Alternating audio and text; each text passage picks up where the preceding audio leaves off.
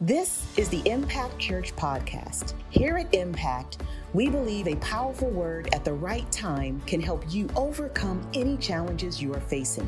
Wherever you are listening or whatever you're going through, we pray this message speaks exactly to your need. Enjoy. Last Sunday, we did this sermon, we started a sermon, and I chose we're going to do part 2 today. And so we started over here with my friend. So, I was thinking about this all week. I don't know who thinks about this kind of stuff all week, but I was saying, I don't know what to name him. I was battling back and forth. I said, you got to give him a name. Right. So I said, well, first I had to decide if it was a boy, a girl, a guy, a lady. So I was like, I'm going to make him a guy. Somebody that I could identify with. Then I said, well, maybe I'll name him Tyrone for obvious reasons. And I said, maybe not. I don't know. He didn't look too much like a Tyrone. Then I had a flashback of, I know this is some generations will know this, of a TV show back in the 70s. It was really big called Happy Days. And they used a name called Squiggy. I said, maybe I'll just call him Squiggy. I said, but no, he ain't a Squiggy. And so I just got to do the obvious name, Bones. Bones. And so we started off last Sunday, and God said, I got to get my mouthpiece on this here because I'm about to do something, and I need everybody to hear about it. And there's nothing better than getting somebody who can make a lot of noise to get the word out. So I'm going to get my prophet, and I'm going to show him Mr. Bones. I'm going to show him a valley full of bones. So God goes and gets his prophet Ezekiel, and he takes him, and the Bible says it takes him in the spirit, so it's indicated in a vision form. He takes him to see a vision of a valley full of bones. And so when you see bones, a lot of times, especially if the scripture says, can these bones live, you're going to think that it is about a question of life and death. In other words, this whole scripture that we're reading about is dealing with the death of something. But then on closer exploration, further down, we read where Ezekiel, hold up, these ain't just bones, but these bones, they're many bones. It's many. And they're not just dry, but very dry. You know how we are when we're ashy, amen? Very dry. Well, the bones were very dry. And so when you put all that together, if we were in forensics, and we came to a murder place or a place where somebody passed away, they can tell you basically by examining the body roughly how long that body has been dead. And so as I told you a moment ago, upon closer examination, they realized, he didn't just die last night. He didn't just die. This didn't just happen overnight. It happened over time because these bones are very dry. And so what we told you last week is that this scripture we're about to go back to is not about a situation where it's just about death. It's not about death, but it's about decay, something that has died not overnight, but over time. And when I'm talking about dying over time, maybe I'm talking about things that maybe some things you can't touch in your life. Maybe some things like passion doesn't always die overnight. It usually dies over time. Y'all ain't going to say nothing, but I'm going to preach it anyhow. Come on, somebody. Confidence doesn't just die overnight, but it dies over time. You look up and all of a sudden you're no longer confident doing the thing that you used to do, or confident driving in the dark, or whatever it may be in your life that you once had a confidence in your schoolwork. But over time, it looked like things begin to erode and deteriorate, and your confidence has shifted. How many of y'all know that faith doesn't just die overnight, it dies over time? Just a little bit of not trusting, a little bit of not believing, a little bit of not fellowship, and before you know, overnight, it's not overnight, but over time, your faith has deteriorated. And so we're not talking about right now in your life those things that have just died yesterday. We're talking about those things that have not died overnight, but that have died over time. Can these bones live in your life? And then I gave you my little preliminary thing when I talked about the church, about all the amazing things the church has done in history. And I'm just talking about recent history of those. But we could also say, as I if you heard what some things we said about the direction of the church right now last week, and it's not going in an upward direction, it's going in a decline direction. The Western church, that's Australia, Canada, Europe, and the United States, and the United States is better than all those places, by far. They're really, really dry, like very dry. And so if we're really honest with ourselves, this scripture, we could also look at the scripture and say, not only are there things that have decayed in our lives, but also the church is in a state of decay. Oh, I wish I had a witness in this place this morning. I wish I had somebody that would just drive by a few churches and see how much life you see. I wish you would just reflect on your way here, because you passed churches on your way here. I passed several. I passed at least 5, 6 churches on my way here this morning, and I don't live very far.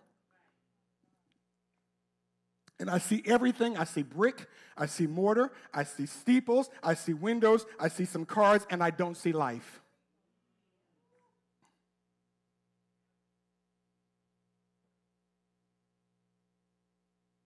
And so, when we look at it, we see graves. When we think about our own lives, sometimes, let's go back right quick. Let me ask you this question. How did Israel wind up in this open grave? Because this is where they are. They're in a valley. Ezekiel sees a valley full of dry bones. How was it that, and you'll find out, if you didn't catch it last week, that these are the house of Israel. This is Israel that he's seeing. It's in a valley full of dry bones. And as I begin to look at that question, because that's really what we're going to be looking at different this week than last week, is how did Israel get inside of a valley full of dry bones, in a place where it's not only dead as a nation, but so much time has gone beyond that it's in decay? How did they get there? And I'm going to answer that question for you. Israel got there real simply. They got there the same way that we get there. They dug their own grave.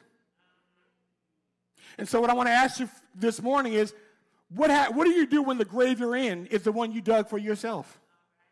Oh, y'all ain't going to say nothing. I want to preach. Can you help me out real quick over there, Murphy? Can you give me a little help? Right there. What do you do when the grave you're in is the one you dug for yourself? Let me break that down. So right now, you're in a financial grave because you mismanage your finances. You're in a financial grave. Some of us, we didn't treat our body as kindly as we should have over time. There were habits that we did or things that we didn't do, and now our health is in a health grave. What do you do when the grave that you're in is the one that you dug for yourself? You would have had a tight relationship, but it was your pride that caused the separation. It was your pride that broke the closest. What do you do when the grave that you're in is the one you dug yourself? I was on fire for God. I love Jesus. You couldn't stop me. But today, I'm in a spiritual grave because it was me that strayed. It was me that went the other way. It was me that fell in temptation and stayed there. God, what do I do when I'm in a grave that I dug myself?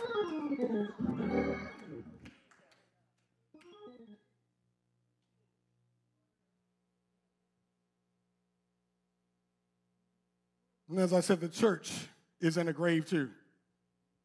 We don't pray like we used to pray. Digging our own grave.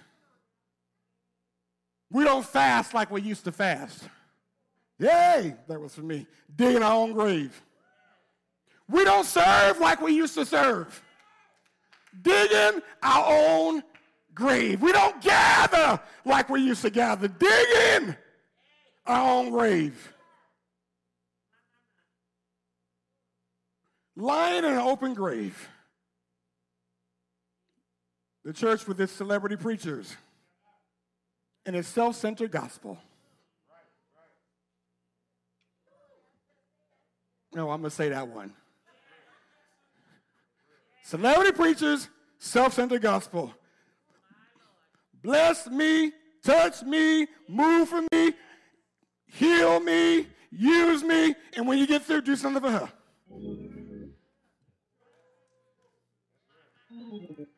If you spin around 3 times, God gonna give you $100. No, but he will let you have dizziness. I done been in church a long time. I've seen all of that.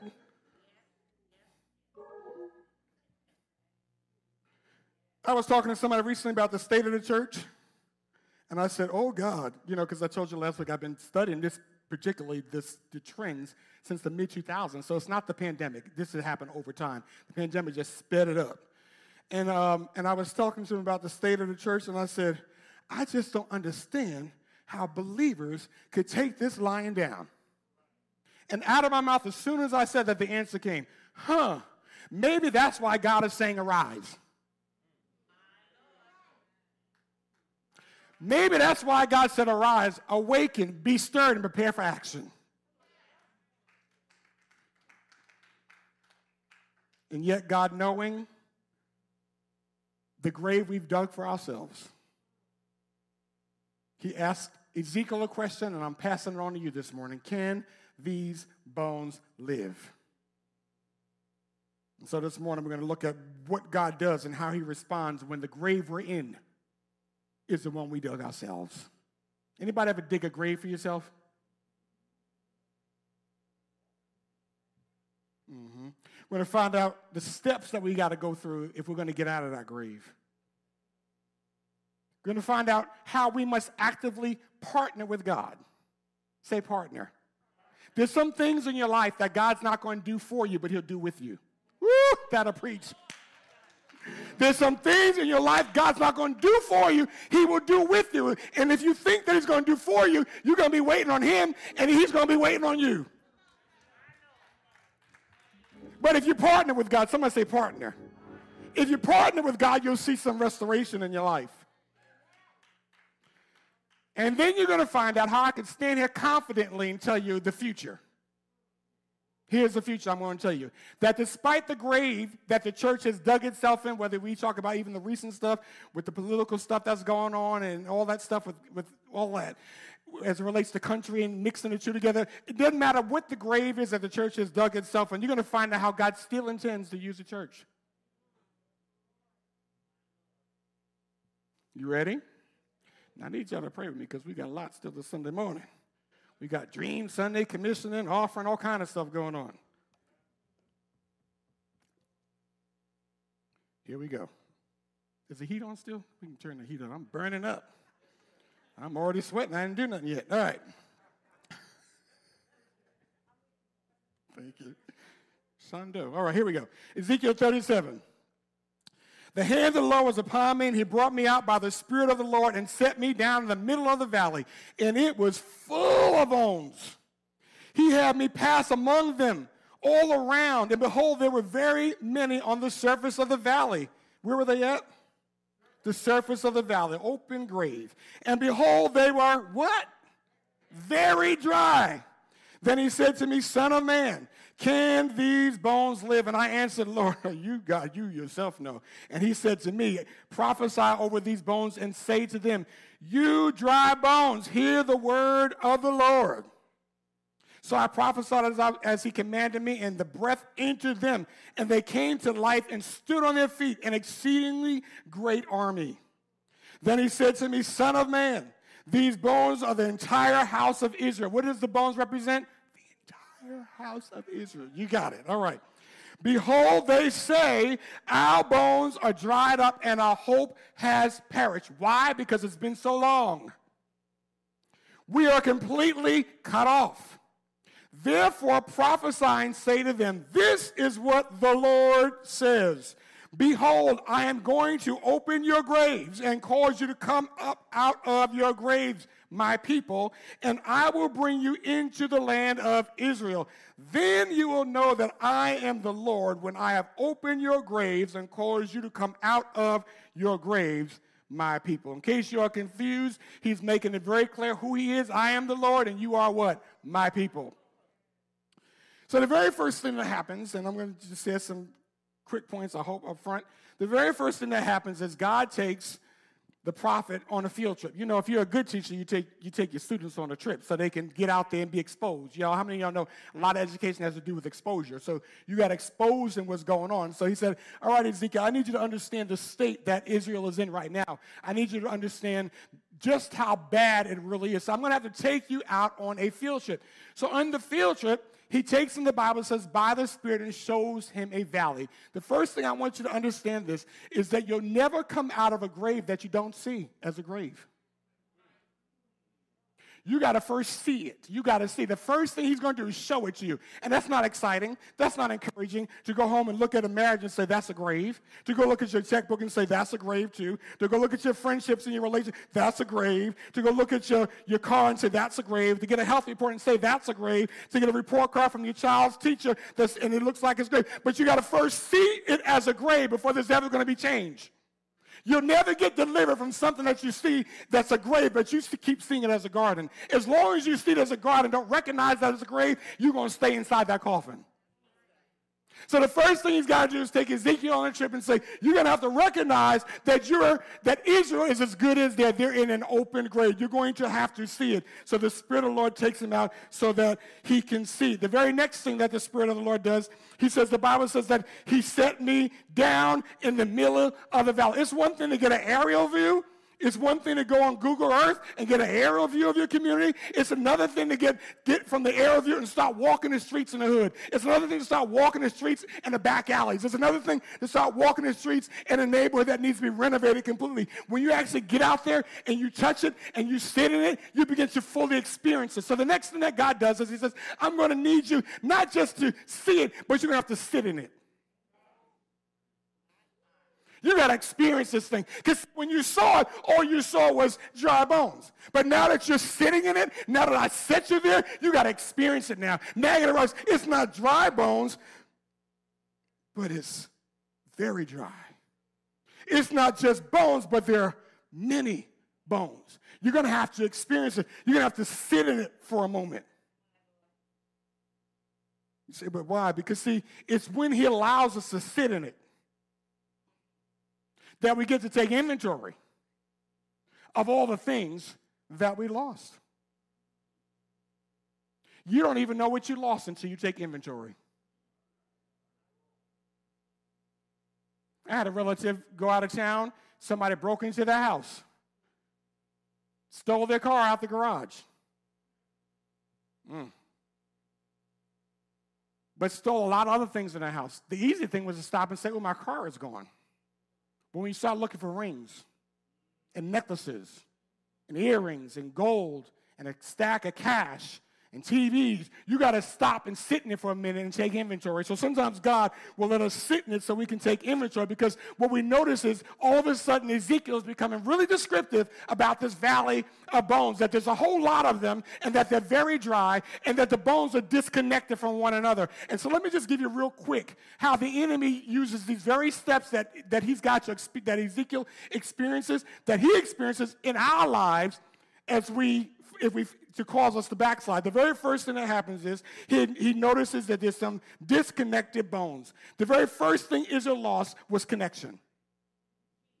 When God sent them, because they got a holy time out for their idolatry, putting something before God, he said, all right, you're going to hang out in Babylonia for 70 years. You're not going to be in the land of Israel. That was what I did for you when you was acting right. Y'all know how you do when you cut off Christmas and birthdays and all that kind of stuff. And summertime, you're going to be right up in here studying. He said, okay, you want to cut a fool? I'm going to give you a holy time out. And then when you go to exile, you're not going to be all around each other. You're not going to be around Ray and all of them. You're not going to be around Tom. You're not going to be around Susie. I'm going to separate you. They're going to separate you in Babylonia. And the first thing that's going to happen is you won't have these bones connected, but it's going to be disconnected bones, because, see, the very first thing that happens when we backslide is disconnection from the other part of the body. Woo! Jesus, I know I'm preaching this morning. If I got to preach to myself, Jesus. We dig our own grave when we start disconnecting. I don't need nobody else. I got Jesus. I can pray by myself. That's funny, because Jesus had 12. I don't need nobody else. That's funny, because Paul had 9. If you're greater than Paul and you're greater than Jesus, then you don't need anybody else.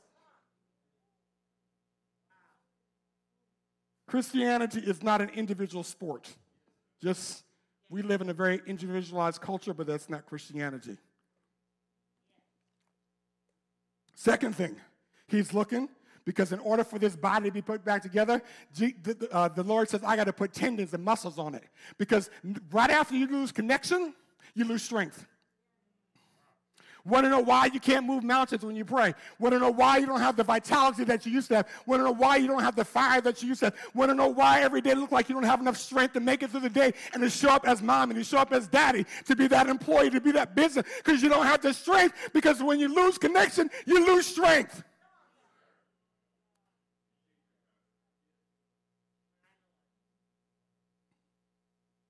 When we dig our own grave. And the final thing that he's got to do is acknowledge the fact that not only the bones no longer connected, they're just laid out all over the place, dry. A sign of what once was. No strength, no connection. There's no breath. Because right after you lose connection, you lose strength. And after you lose connection and strength, you lose spiritual vitality. You cannot have spiritual vitality when you don't have connection and you don't have strength. What happens when we dig our own grave? And so God says, all right, Ezekiel, because, if it were me, I would have been like, you know what, Ezekiel, here's what's going on. I'm God. I got this covered. I'm going to get you out the grave. I'm going to get you back to Israel. He said, nope, I want Ezekiel to experience it, which is why I'm taking you down this road this morning, because I believe we can learn from experiencing it. So he says, I want him to experience it, and while he's experiencing it, it would have been just, in my opinion, it would have been nice to give him the Google Earth vision, and he could have just said, ooh, not good. God's going to do something? Amen. God said, nope, sit in it. Sit in it. Let me say this to you. We got to learn that part. That's a part that we don't really learn. But you got to sit in Good Friday before you get to Easter Sunday. Easter Sunday ain't even good until you deal with Good Friday. There's nothing great about Easter Sunday until you pass by Good Friday, till you understand that Jesus was in a closed grave that looked like all hope was gone, looked like it would never come back together, looked like everything had failed for the disciples and those in church, only for them to experience Easter Sunday. But you don't get to Easter Sunday till you deal with the grave. So Ezekiel, sit in it for a minute. This is what it looks like when you're separated from me. This is what it looks like when you do it your way. This is what it looks like when you don't fully trust. This is what it looks like when you put things before me. Sit in it.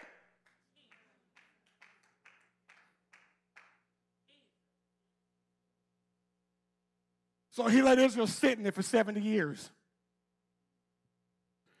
Let me say something to you, sidebar, not the message, sidebar.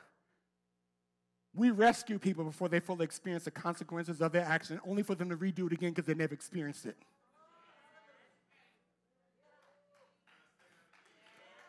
I don't know if I can. Jesus. I'm going to try, though. We rescue people before they experience the consequences of their action, and therefore they never learn from it. Which means they go through the same cycle all over again. So God's giving them that 70 years was not so much punitive as much as it was restorative. Example, prodigal son. I'm going to do it my way. Give me my stuff now. That was a slap in the face because you only get this stuff when the dad is dead. It's like me saying, as far as I'm concerned, Daddy, you're as good as dead, so give me your stuff. That was a big slap in the face, right? The father says, you want your stuff? Here. The son can't handle it because he's not mature enough yet. Goes out and spends it. And the Bible says after spending all of it, he's down waddling with the pigs, with the swine, which is a big no-no for Jews. But then the Bible said he came to his senses. You know when he came to his senses? After he sat in it. Stop rescuing folk that didn't come to their senses yet. Now, I'll help you. When you come to your senses, I'll help you. When you want better for your life than I want for your life, I'll help you. I'm not going to help you and I want more for you than you want for you. Jesus. All right, that was free. That wasn't even a message, but. And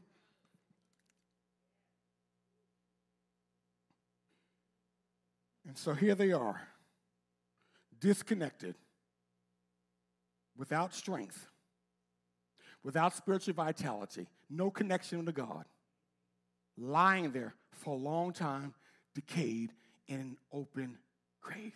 which is kind of weird because, they have all these laws which you'll read about when we get to Leviticus and the Bible plan for a year. How many of y'all reading it? Stay on it, get in the Word. You're going to find out that there's ways that they dealt with dead bodies, and we have some of the practices today, quite frankly, but ways that they dealt with dead bodies and how not to touch and how to bury. That's a Jewish tradition to bury and got passed into Christianity. And so the idea that God would use an open grave to sort of showcase the state that Israel as a nation was in, it was good as dead and decayed, that they're in an open grave. Is quite interesting that he would take Ezekiel, his prophet, and have him go amongst the dead. That's not usually what God would do with a Jewish person in Scripture. You follow me? And I said, why is God using this open grave? And I said, maybe he's showing us that they're in an open grave, letting us know that there's still a way out.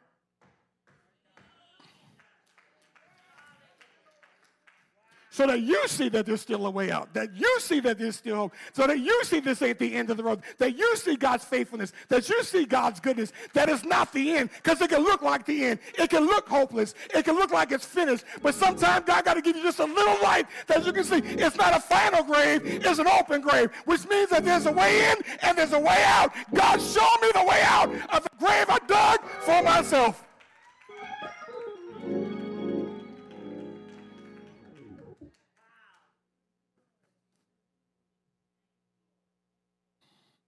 So the first thing, Ezekiel, let's go on a trip, see it. Second thing, sit in it. I need you to experience it.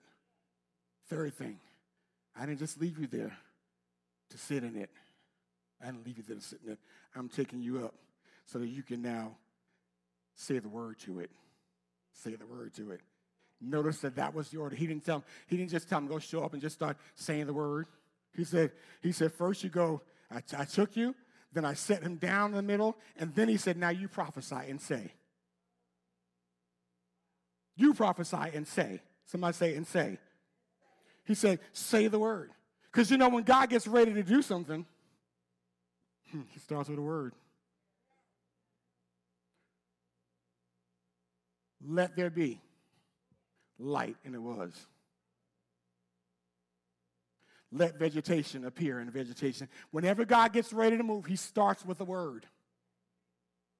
God's getting ready to recreate Israel again out of what was a dead nation back into a nation with vibrancy back in their own land. So he begins to start off with a word. Let there be space between the waters and the heaven. He does it. Let dry ground appear, and it happened. Let the land produce vegetation, and it happened. Because God has given you life, he does it by his word. You see, when you have dug a grave for yourself, you may find yourself speaking everything else but God's word. So it may sound something like this. Oh, this is all your fault. You deserve it. You had this coming. If you hadn't have done X, you wouldn't have got Z. You ain't going to never get out of this one alive. Why bother? Nothing ain't going to change. But maybe God brought you here this morning to remind you of his word. You've spoken every other word. Maybe God wants you to speak his word to your situation, his word to your grave, his word to the grave on the inside of you. Sometimes you got to speak the word of the Lord, even though it was your own fault. You can still speak the word of God back over that this is the victory that overcometh the world, even our faith that all things work together for good to those that love God are called according to his purpose, that we know that God with man some things are possible, but with God all things are possible. And even sometimes you got to say, God, I know I messed up, but you told me that if I confess my sins before you be faithful, just to forgive me and to cleanse me from all righteousness.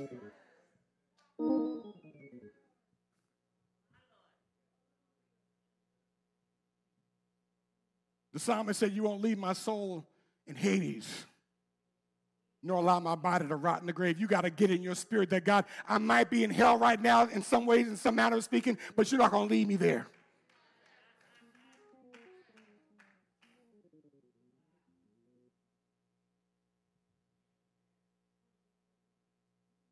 All right, I'm halfway there. I told you I was a lot. Oh, I can't do that this morning. I got a lot more to do. But thank you. I appreciate it. Lord Jesus. Woo. I don't know who planned this service, but we got a lot going on. So, oh, God. All right. So Ezekiel does what God tells him to do. He begins to speak and prophesy. And as he's prophesying, things begin to happen. As you begin to speak the word, I don't know what to tell you, but I'm going to tell you this much. Things begin to happen when you begin to speak God's word. And he starts seeing the bones come together, bone to his bone, and tendons and muscles on the bones, and from that point, skin, and then that point he says, God says, let breath, and breath enters it and becomes a mighty army now. He begins to see things happen. And so what we see is that God is recreating Israel. But what's really interesting about this, and it's going to make sense to you in a minute while I'm saying this, what's really interesting about this is that God, when you look at the word, the Lord told him to do this, and the Lord told him to do that, and the Lord said that, and you'll know that I am the Lord. That word Lord, there's in all capitals, capital L, capital O, capital R, and capital D, which tells us that that word is not the word or the name that God used to identify himself to most people, because that name would not have been all capitalized. That would have been the name, watch this, Elohim. And Elohim would have been just a general name that everybody uses to call God. Like God is general. Follow? He doesn't do that. And you would think that he does, because Elohim is the name that the creator God used in Genesis. Because it shows his power to create creation. And we see God is creating an army, creating a body, creating his nation again. So, but God doesn't use that name. He uses a name that's a little more intimate. It's a name that reflects relationship and friendliness. And proximity and closeness. He uses Yahweh. Oh, here we go. This is good. This is good. This is good. Because, see, everybody can't call everybody by the same name. That's right. Let me give you some examples. I wish one of my little ones would have came up and called me, when they were growing up, would have called me Don. What?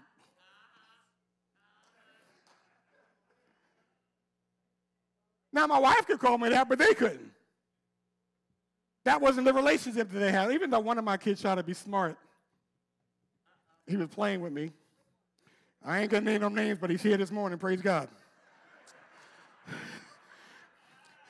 And both my sons was there, but this one is the one that said it. He said, I was calling him out of his name, being funny, we were playing. He said, all right, John. Because Don, you get it? Y'all missed the whole joke. But anyway. So we still have that running joke. But anyway, but how many of you know that if you ran into Barack Obama, you would probably call him Mr. President? All the former presidents, but you would call him Mr. President. But I have a hard time believing that's what Michelle calls him. She don't have to call him that. She can call him Barack. She knows him a little bit better than we do.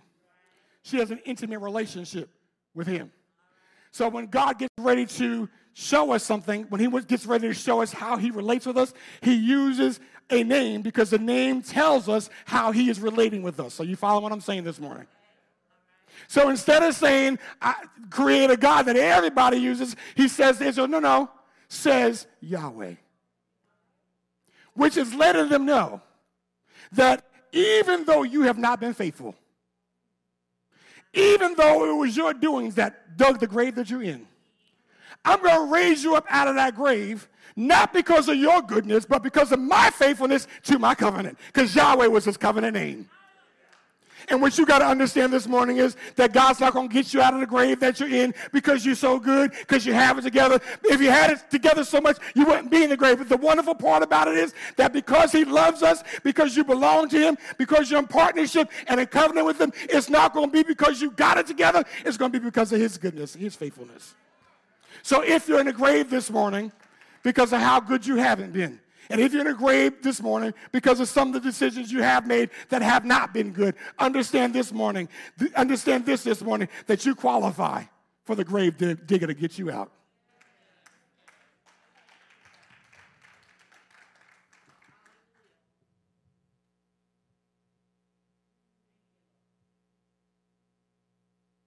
I'm almost done. Y'all don't even know what to say now.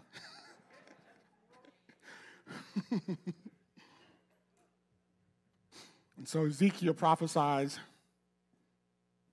When Ezekiel starts, just bones. Just picture the whole stage as nothing but bones. By the time he finished saying what God says, he doesn't see bones. He sees a body. And he sees a body that God still intends on using. We know this because God put his spirit in it. God made that body breathe. And God had every intention of still fulfilling his covenant promise to Israel. And here's what I want you to understand this morning. God is still using a body. It's called the church. Because Israel's primary purpose was to be a light to the Gentiles. And the way it became the biggest light to the Gentiles was several generations later when it birthed somebody that we all come to know, Jesus Christ. And from that came the body of the church. And so I want you to understand this morning that despite where the church has been, God's going to cause the church to breathe again. God's going to raise up his church again. And God is still using his body. Now, he's not using a bone. He's using a body. Come on, somebody. He's using his corporate church, not just one church, not just Impact or First Church of XYZ Town. He's using the body of Christ, and he will raise back up his body. So let me just say this. God is still moving through his body. Last 2 points, he's moving in community. How do you know? Because he didn't raise up one bone. He raised up a body that was connected. And so God's not raising up bones, but a body. Bone came together with his bone. How many of y'all know you won't connect with everybody, but you got to connect with somebody? Woo, that was worth coming for this morning. You ain't going to connect with everybody, and you're not supposed to. What would happen if this elbow, part of the elbow, tried to connect with the foot? It wouldn't. It's not supposed to. But it got to connect with somebody. You're not going to connect with everybody, but you got to connect with somebody. You say, well, why? Because let me say this to you. I don't care if you're talking about a plane, a train, business, or the kingdom. You will only go as far as your connections.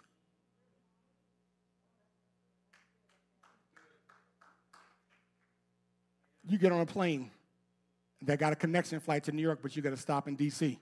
You don't catch a connection, you don't get to D.C. You don't get to New York. You only go as far as your connections. Oh, that was free, but it works in business too.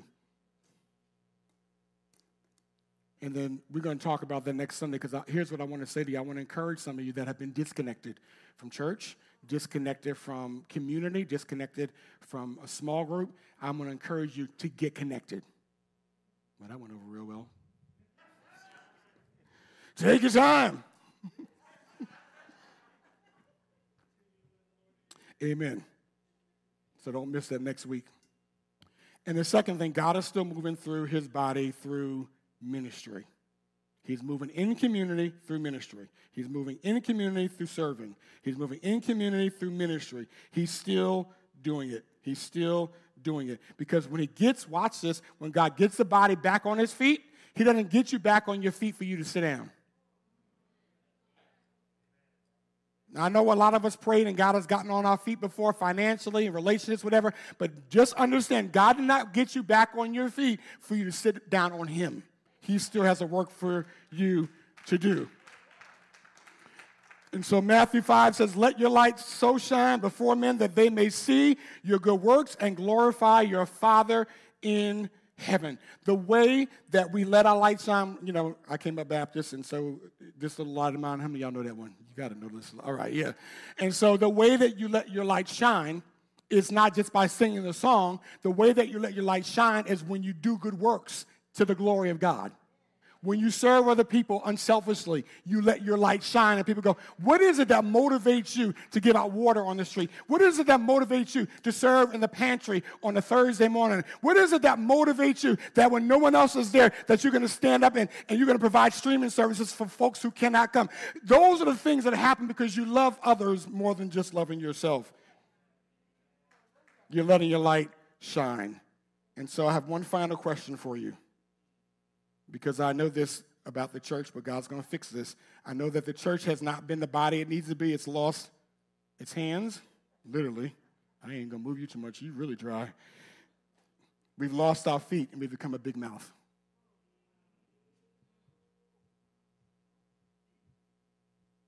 So here's a question that we all have to ask. Even myself, I will celebrate this year. It needs to become more important to me than my birthday, quite frankly. I will celebrate 40 years the last Saturday of October this year of following Jesus. I'm excited about it. And even I have to ask myself the same question, and I want you to ponder this. Will I be a part of what God has done or what he's doing? Because if I'm only a part of what he's done, the bones are still on the ground. But if I'm a part of what he's doing, I'm up on my feet, and I'm being used right now. It's not good enough for me to say what I did in 80 or 90 or 92 or whatever. It's what is God doing now? God, I want to be part of it. And here's what I know about the grave. That when I go there physically one day, my desire is to go empty. That I will not take any gift with me to the grave, any talent to the grave, that there won't be a sermon that I didn't preach that I should have preached, there won't be a song I could have sung that I didn't sing, there won't be a person that I didn't tell that I love that I could have told, that God, when I go to the grave, I'm going empty. And I want to encourage you to do the same thing. Let's pray this morning. If you'll stand on your feet, y'all come up on the stage. And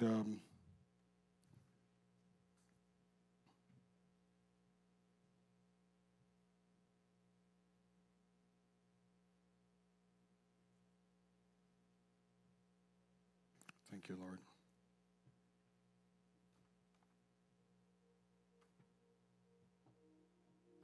And I want to pray for you this morning because I know that if you're in a grave that you dug for yourself, those can be the hardest because we're hard on ourselves. And I want to encourage you this morning to let that harshness go, and here's the reason why. You don't have to punish yourself for something that Christ has already taken the punishment for you for. That's what the cross was about. That's what the cross was about. I have been there before, but you don't have to punish yourself. He has taken your punishment. He's taken your shame. He's taken your, if I should have did, I wish I should have, wish I could have, would have, should have, whatever. He's taken all that himself for you. You know, there's that law that says you can't be tried twice for the same crime. He was already crucified for your crime before it happened. So you don't have to put yourself through that. And so I want to encourage you this morning as we pray that if you're holding any of that, to release it, you know. And for some of you, you've been in this quite some time. And maybe, just maybe, that this is the season now that there's a shift for you, where you shift from sitting in it to start saying what the Word says. Anybody feel me this morning? Let's pray. Father, thank you that there's grace enough for every failure, for every mistake, for every sin, for every decision. God, your grace is unfailing and never ending. Thank you for grace this morning. Thank you for forgiveness. Thank you, Lord, that you won't leave us in the grave, God. But you're able to bring restoration and deliverance to our lives. I pray for the heart that is heavy this morning. I pray for the heart that feels hopeless. I thank you, Lord God, that the fact that they're here this morning, let that be a confirmation and a testament to them, God, that there is an opening to get out of it. And Lord, what flesh cannot do, the Spirit of the Lord can do. What we cannot get ourselves out of, you can, God. So we thank you this morning for freedom. We thank you this morning for hope. We thank you for getting us back up on our feet. And Lord, as a corporate church, or an expression, a part of the corporate church this morning, we acknowledge our own sin. We acknowledge where we have been a lot of mouth, but less hands and less feet. We acknowledge our shortcoming, our disconnection, our lack of connecting in community. We acknowledge, God, our loss of strength, and we also acknowledge our loss of vitality. And we ask you to forgive us, and we ask you to restore us. We ask you to put the fire back in us again. Put the passion back in us again. Put the connection back in us again, God. Give us strength again, God. Let our best days be the rest of our days, not the ones that are behind us. We thank you, Lord, for using us for your purposes and for your glory. Let God help us to let our light shine before men, that they may see our good works and glorify our Father, which is in heaven.